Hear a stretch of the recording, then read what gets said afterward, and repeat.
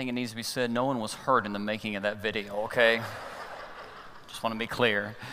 Well, good morning. Welcome to First Church. So glad you guys are here. And if you're new, my name's Chad, and we are one church that meets in multiple locations. So we have family right now joining us at our Stone Canyon campus, as well as others who will be joining us later online. So if you would, let's welcome them into our time of study here today. Well, a few years ago, I took Alex shopping with me one Saturday, and we stopped at different stores, and one store we went into was Dick's Sporting Goods. And as soon as we walked in, immediately Alex said to me, "Daddy, I have to go to the bathroom." And if you've ever raised a three-year-old, you know, you go when they say that. You don't wait, you know how much time you have. And so I was like, "Okay, buddy." So we went to the back of the store, right where the bathroom was. And we made it in plenty of time, no problem. But as we're finishing up, we're washing our hands, and I washed mine first, and then he washed his. And then he backed up when he was finished up against the back wall. I don't know why he did this, but he backed up against the back wall and found himself underneath the automatic hand dryer. And when he was underneath that hand dryer, the sensor picked him up, and it came on. And so it blew hot air, it scared him, he screamed, and he ran over to me, grabbed my leg. I was like, "Buddy, are you okay?" He goes, "Yeah, Daddy, that was fun. Can I do it again?"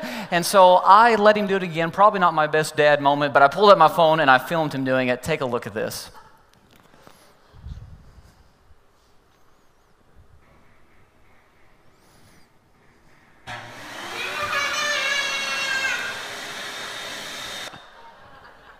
Isn't that great? It's the little things in life, you know?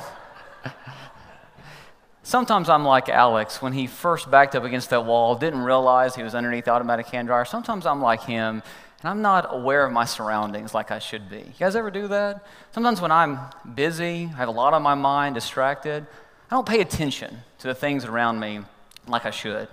Every now and then somebody will come up to me and they'll say, "Hey, Chad, I saw you driving and I waved at you, but you didn't wave back." I just want to let you know, if you ever wave at me and I'm driving and I don't wave back, I'm not being rude. I'm not intentionally ignoring you, I promise. I'm just focused. I'm focused on the road, man. I'm not paying attention to who's around me. It probably says a lot about my driving, but still, I'm not paying attention. I'm focused. Every now and then, Allison will come home and she will have had her hair cut, or maybe she'll change things around in the house, or maybe buy a new outfit, and she'll wait for me to notice. And she'll wait, and she'll wait, and she'll wait, till eventually she gives up, and she's like, "Hey, Chad, did you notice I'm wearing a new outfit? Or did you notice I changed things around, or got a haircut, whatever?" And I have my go-to response every time.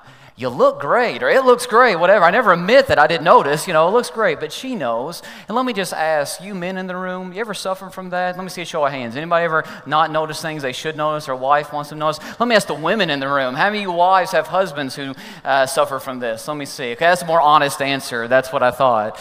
Sometimes we don't pay attention to things like we should. And when it comes to life, that can get us into some trouble, but sometimes we can get by with it. Yet when it comes to our spiritual lives, being blind to what's around us typically creates some pretty huge problems, some pretty huge messes.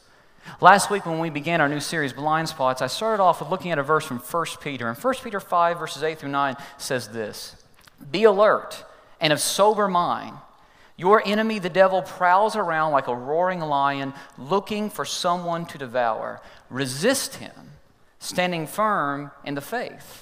The Bible warns us, be alert, be awake, be clear-minded, because we have an enemy who's prowling around like a roaring lion, just waiting to pounce on us, just waiting to attack us. He wants to sneak up on us and get the best of us.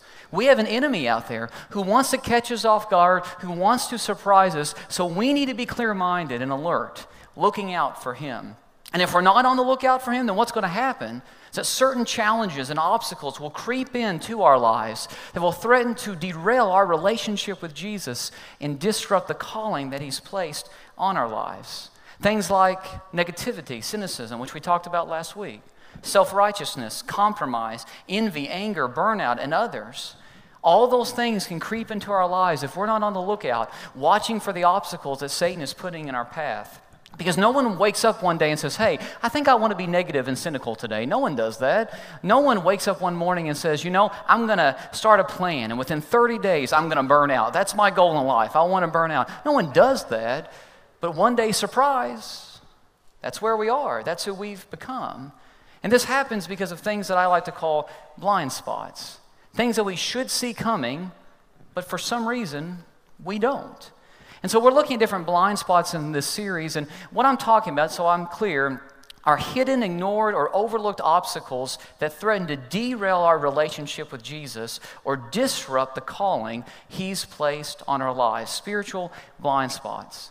And in this series, I'm presenting some of these blind spots that we all struggle with at times so that hopefully we can prevent them from wrecking our lives. And so last week we looked at one of those blind spots, or one of those obstacles that's often in our blind spots. We looked at negativity. And I got a ton of feedback from last week's sermon. I mean, a lot of people said, Chad, you spoke to my heart. And I could tell as I watched you guys, as I was preaching, you guys were nodding your heads. I had your attention. I even saw some of you poking one another, elbowing one another.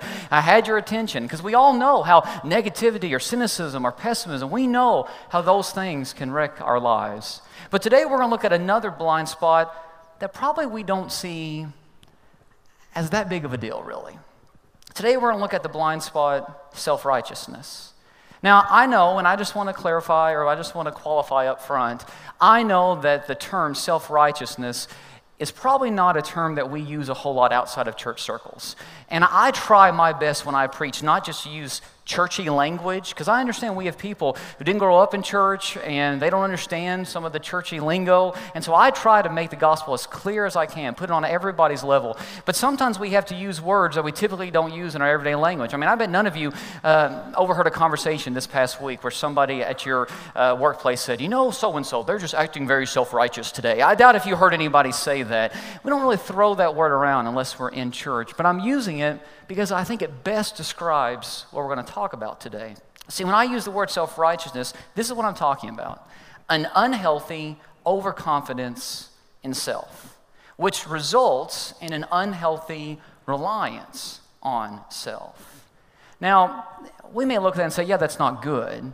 But I doubt if any of us would put that on the same level as compromising our faith or our convictions, or being completely cynical and negative throughout life, or burning out in life. I doubt if we would put that on the same level. We see how those things can be destructive, but self-righteousness, well, that's just more annoying, really, than it is destructive. But that's not how Jesus felt. We may not think it's that destructive, but Jesus seemed to think so. In fact, the people that Jesus confronted the most, the people that Jesus called out the most, the people that Jesus went toe-to-toe with the most were the self-righteous, religious crowd. And we're going to look at one of those moments in Luke chapter 18 when Jesus goes toe-to-toe with some people who are very confident in their own righteousness. So if you have a Bible or a Bible app on your phone or tablet, or maybe if you have our First Church app, you can look up the scripture there, follow along with us. If you don't have any of those things, the scripture is going to be on the screen behind me, so you can follow along there, no big deal. But we're going to look at Luke 18 and start at verse 9. And Luke introduces us to this scene by saying this: to some who are confident of their own righteousness and look down on everybody else, Jesus told this parable. So look at that verse. Luke sets the scene by letting us know who Jesus is talking to, who his audience is. And he says he's speaking to a bunch of people who are confident, overconfident in their own righteousness, and because of that, they look down upon everyone else.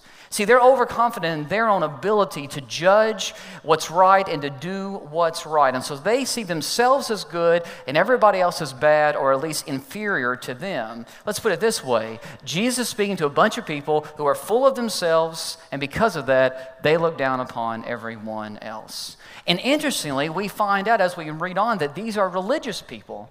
These are people who believe in the one true God.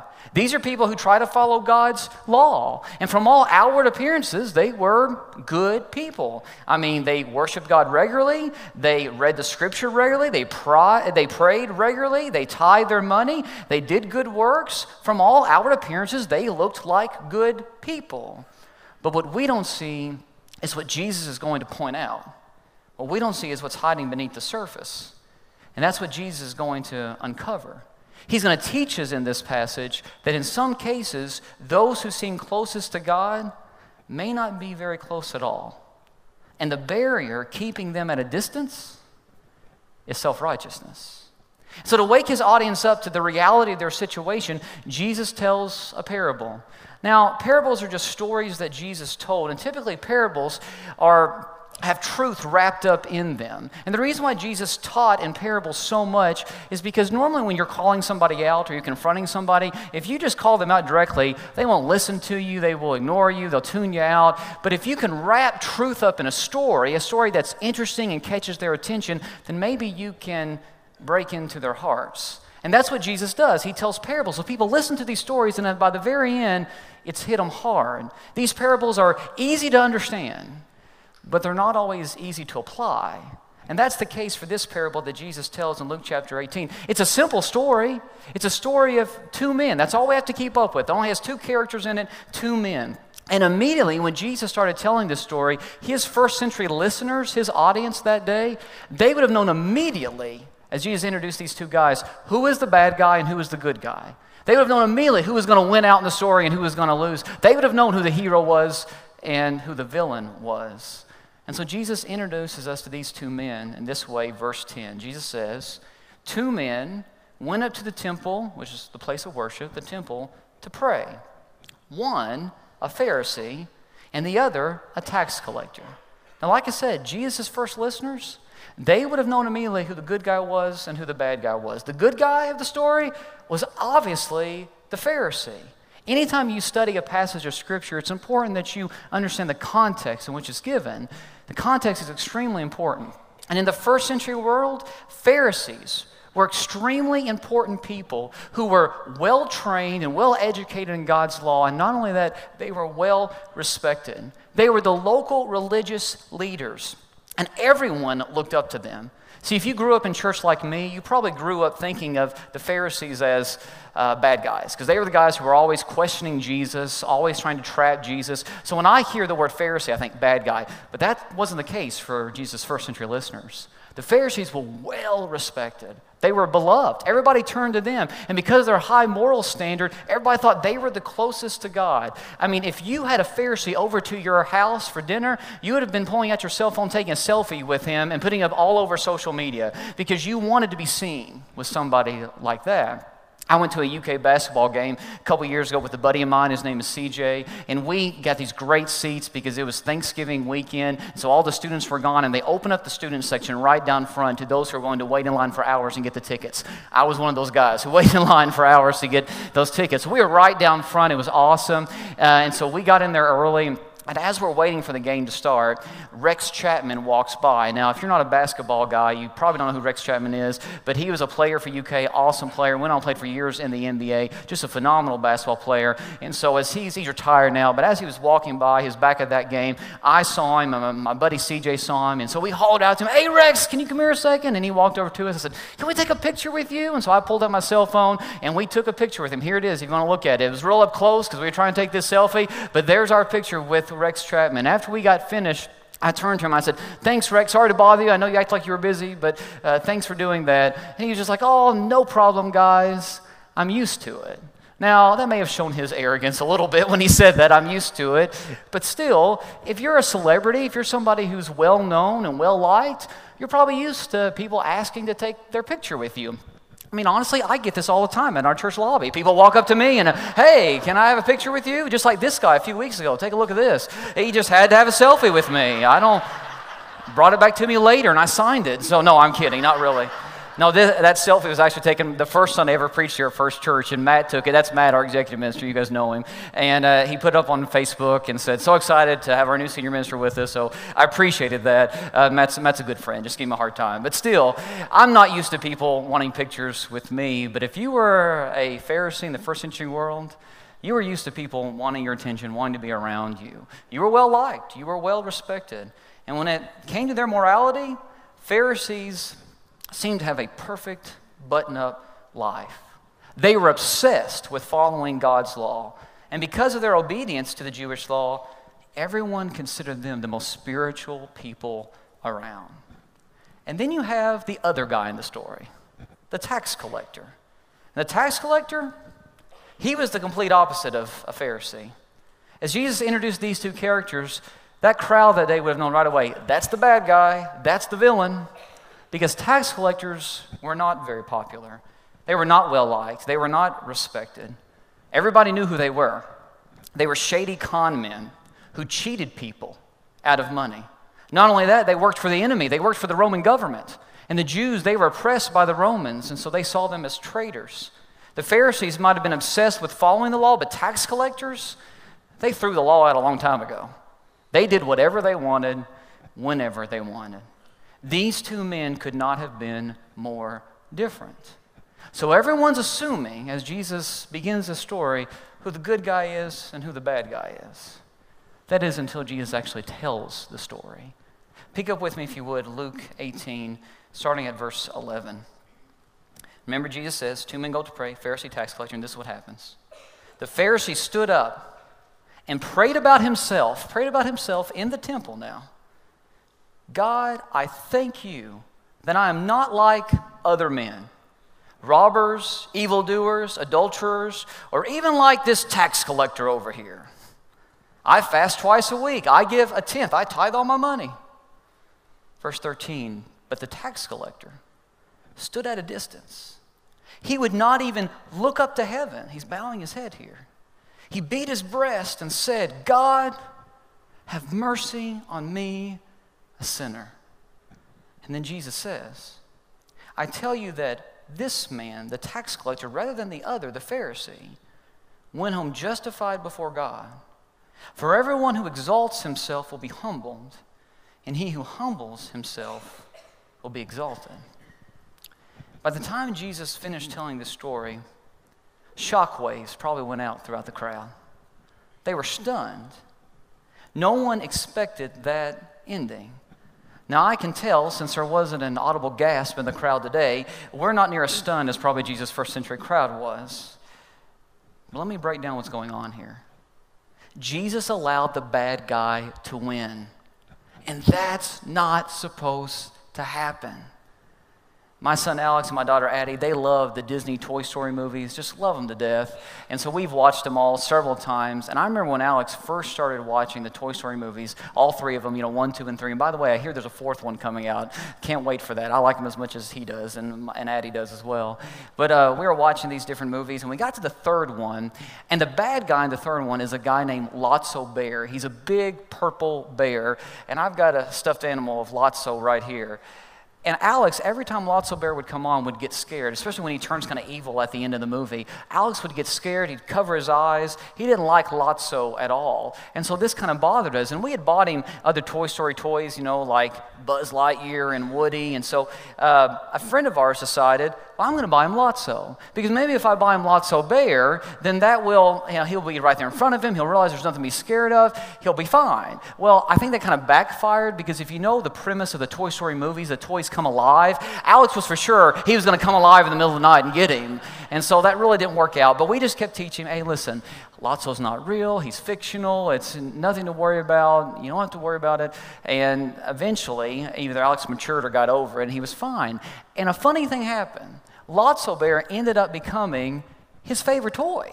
He took Lotso Bear with him everywhere he went. The first time that we came to Oklahoma, when I was being interviewed by First Church for the very first time on site, we got off the plane in Tulsa with him carrying Lotso Bear. He took Lotso with him everywhere. So Lotso came with us to Oklahoma the very first time. And it's funny, we were on the plane, and there's this guy on the plane, this big tall guy, had a cowboy hat on, boots. I mean, he looked like a cowboy. He really did. And we're not used to that where I'm from. And so Alex saw him, and he goes, look, Dad, a real-life Sheriff Woody. And so he held up Lotso Bear to that guy to see if he recognized him. And the guy just looked at Alex like, oh, what a cute kid. But still. But Alice and I started to worry after that because we thought, we just wanted him to get over his fear of Lotso Bear. We didn't want him to identify with Lotso. We don't want Lotso to become his favorite character. Isn't that weird if your kid wants to carry around the bad guy all the time? I mean, we didn't want that. And we thought, we need to, take Lotso away or something. And we didn't. He got over that too. But you're not supposed to like the bad guy. You're not supposed to cheer for the bad guy. He's not supposed to be your favorite character. And so these people are listening to Jesus tell the story and thinking, what? What's going on here? But Jesus letting them know, things are not always as they seem. Remember what I said earlier in the message. In some cases, those who seem closest to God may not be very close at all. And the barrier keeping them at a distance is self-righteousness. So Jesus doing this parable is giving us a warning. It doesn't matter how many times you pray. It doesn't matter how often you're at church. It doesn't matter how often you give or how many Bible passages you have memorized. All that stuff doesn't matter if you have an overinflated view of yourself, if you're relying way too much on yourself. And Jesus goes on to explain why self-righteousness is so dangerous. And the first thing that he teaches us is this. Self-righteousness, it warps the view we have of ourselves. It distorts the view we have of ourselves. I want you to pay careful attention to the posture of both the Pharisee and the tax collector. The Pharisee stood tall when he walked into the temple that day. His shoulders were cocked back. He walked right into the innermost part of the temple where you would pray, and he prayed out loud. That's how you prayed back then, out loud, touting his spiritual resume. He was very proud of himself, and he wanted everyone to know what he did and what he had accomplished. He prayed in such a way that it was all about him. For him, talking to God, worshiping God wasn't a privilege. It was a right that he deserved. It was a right he had earned. And so he humble bragged his way through his entire prayer. You guys know what a humble brag is? It's kind of like when you have a small group meeting or a class meeting, whatever, in church, and you get together and it's prayer time, you're taking prayer requests, and somebody says, well, you know, this past week I did this, and God let me do this, and I accomplished this, and I, and so I'm praying that God allows me to do the same thing next week. And you're just thinking, okay, is that a real prayer request? You're just bragging about what you did this past week. You know, what's going on? It's a humble brag, right? And that's what this guy did. He humble bragged his way through this entire prayer. It's as if he's saying, oh God, you are so welcome for me being so good. Oh God, aren't you glad that I'm on your team? The tax collector, on the other hand, he wouldn't even go into the place of prayer. He stood at a distance. He wouldn't raise his head. He kept his head bowed. He beats his chest. And he says, oh God, have mercy on me, a sinner. You could almost hear the pain in his voice. See, this man, he knew who God was, he knew who he was, and he prayed accordingly. And Jesus says that's why the good guy, the supposed good guy, leaves lost. But the supposed bad guy leaves the temple right with God. Here's the point that Jesus is trying to make. The lost think they're good. The saved know they're not. The lost think they can earn God's approval, that they can earn God's love. The saved know they can't. Jesus teaches, the Bible teaches, it's not our goodness that saves, but God's grace. Because here's the thing, none of us are good enough for God. None of us deserve the reward of heaven. None of us deserve to be part of the church. None of us deserve to volunteer in the church.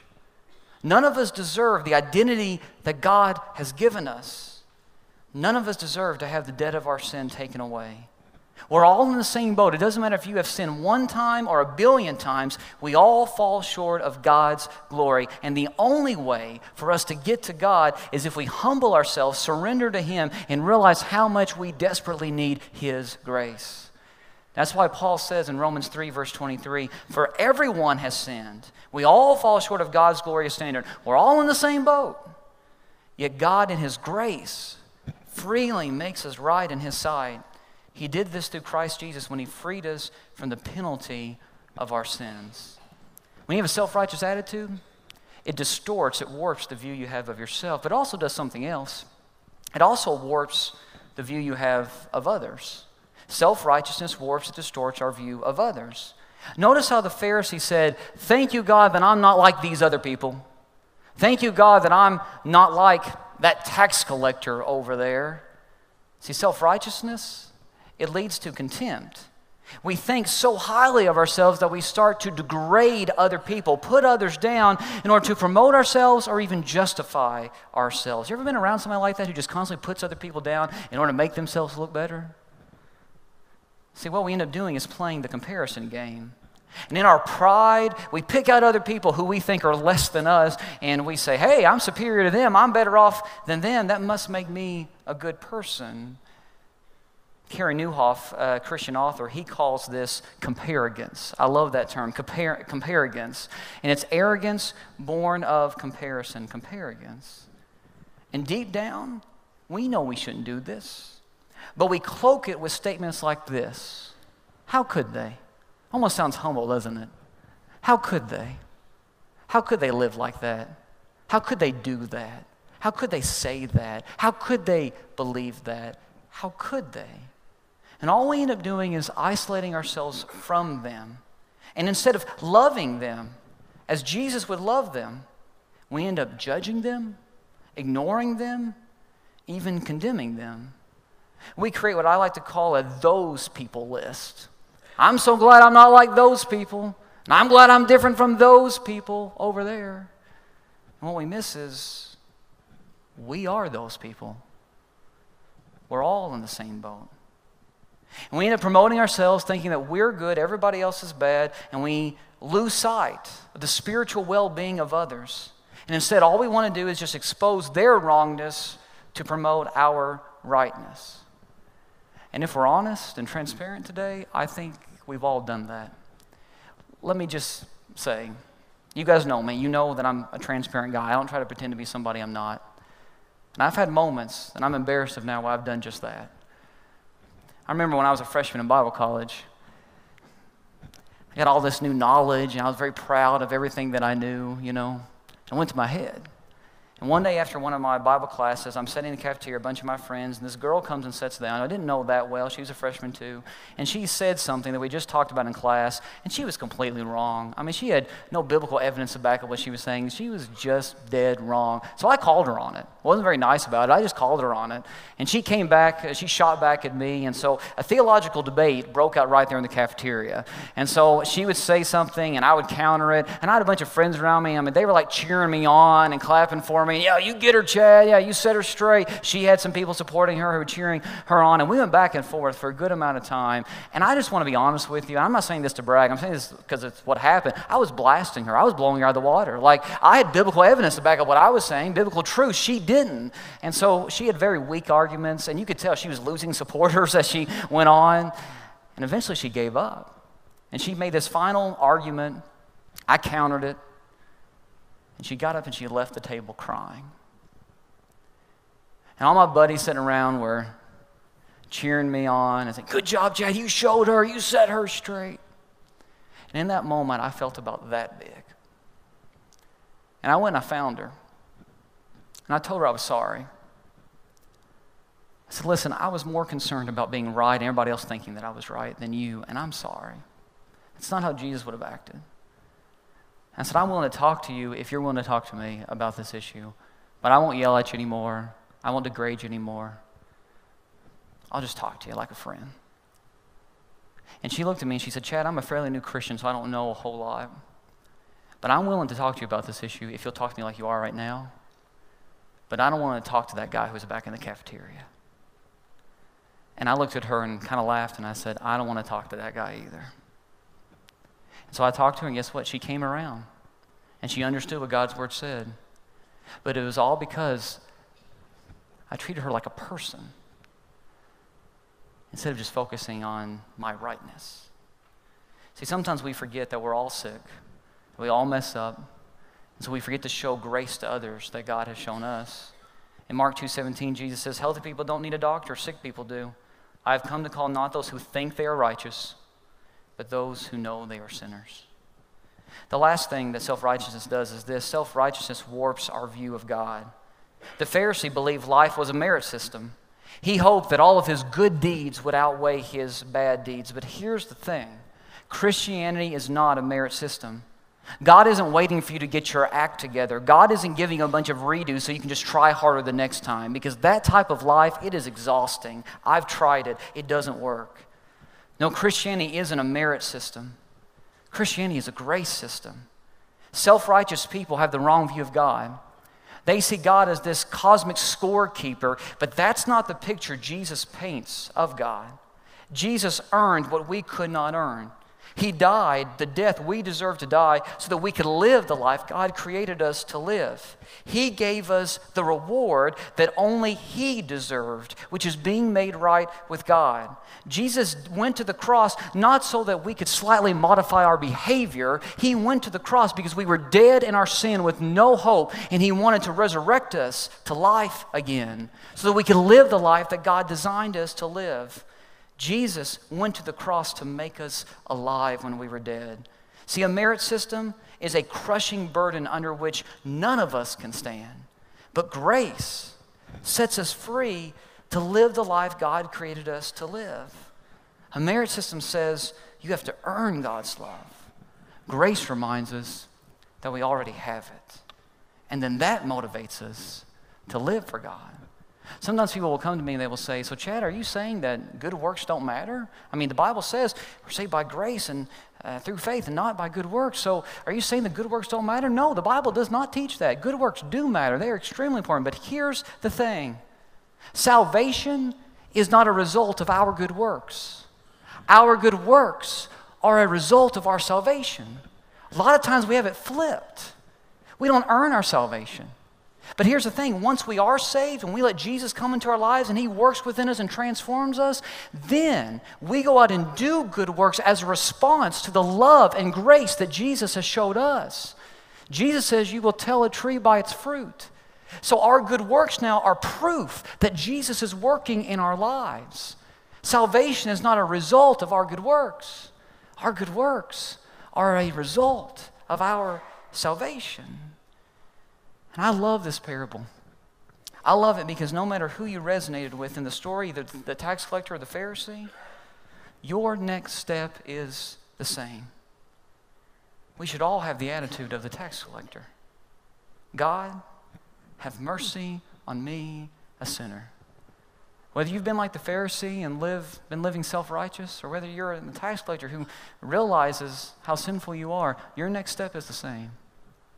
God, have mercy on me, a sinner, because here's the thing, and I'm living proof of that. God will give you His mercy, and that mercy will change you and will motivate you to be the man or the woman that God created you to be. Sometimes I need to be reminded, I'm not good, I'm saved. And the goal of life is not to be good, because none of us are good enough. The goal of life is to be saved. And when we're saved, then God will work in us so we can be transformed into the people He designed us to be. That salvation, that love that we experience, will give us self-worth, and it will be our motivation for life. Is that what you need to be reminded of today? You're not good. You're saved. And that makes all the difference in the world. Would you bow with me? Father, we thank you so much for today, this time we've had to meet together as your people in this place. And Father, self-righteousness, having this overconfidence in ourselves, Father, it can be something that really does wreck our lives. Father, it can disrupt the plan you have for us. It can get in the way of where you want us to go. So Father, I just pray that we be a humble people who just rely on your mercy every single day, realizing that we're not good, but we're saved. And realizing that the whole goal of life is to live in that salvation and allow you to work in us, change us, and transform us. So no matter where anyone is today, myself included, our next step, our attitude should be this: oh God, have mercy on me, a sinner. And as we experience your mercy, may it empower us to be the people you've created us to be. In the name of Jesus, I pray. Amen.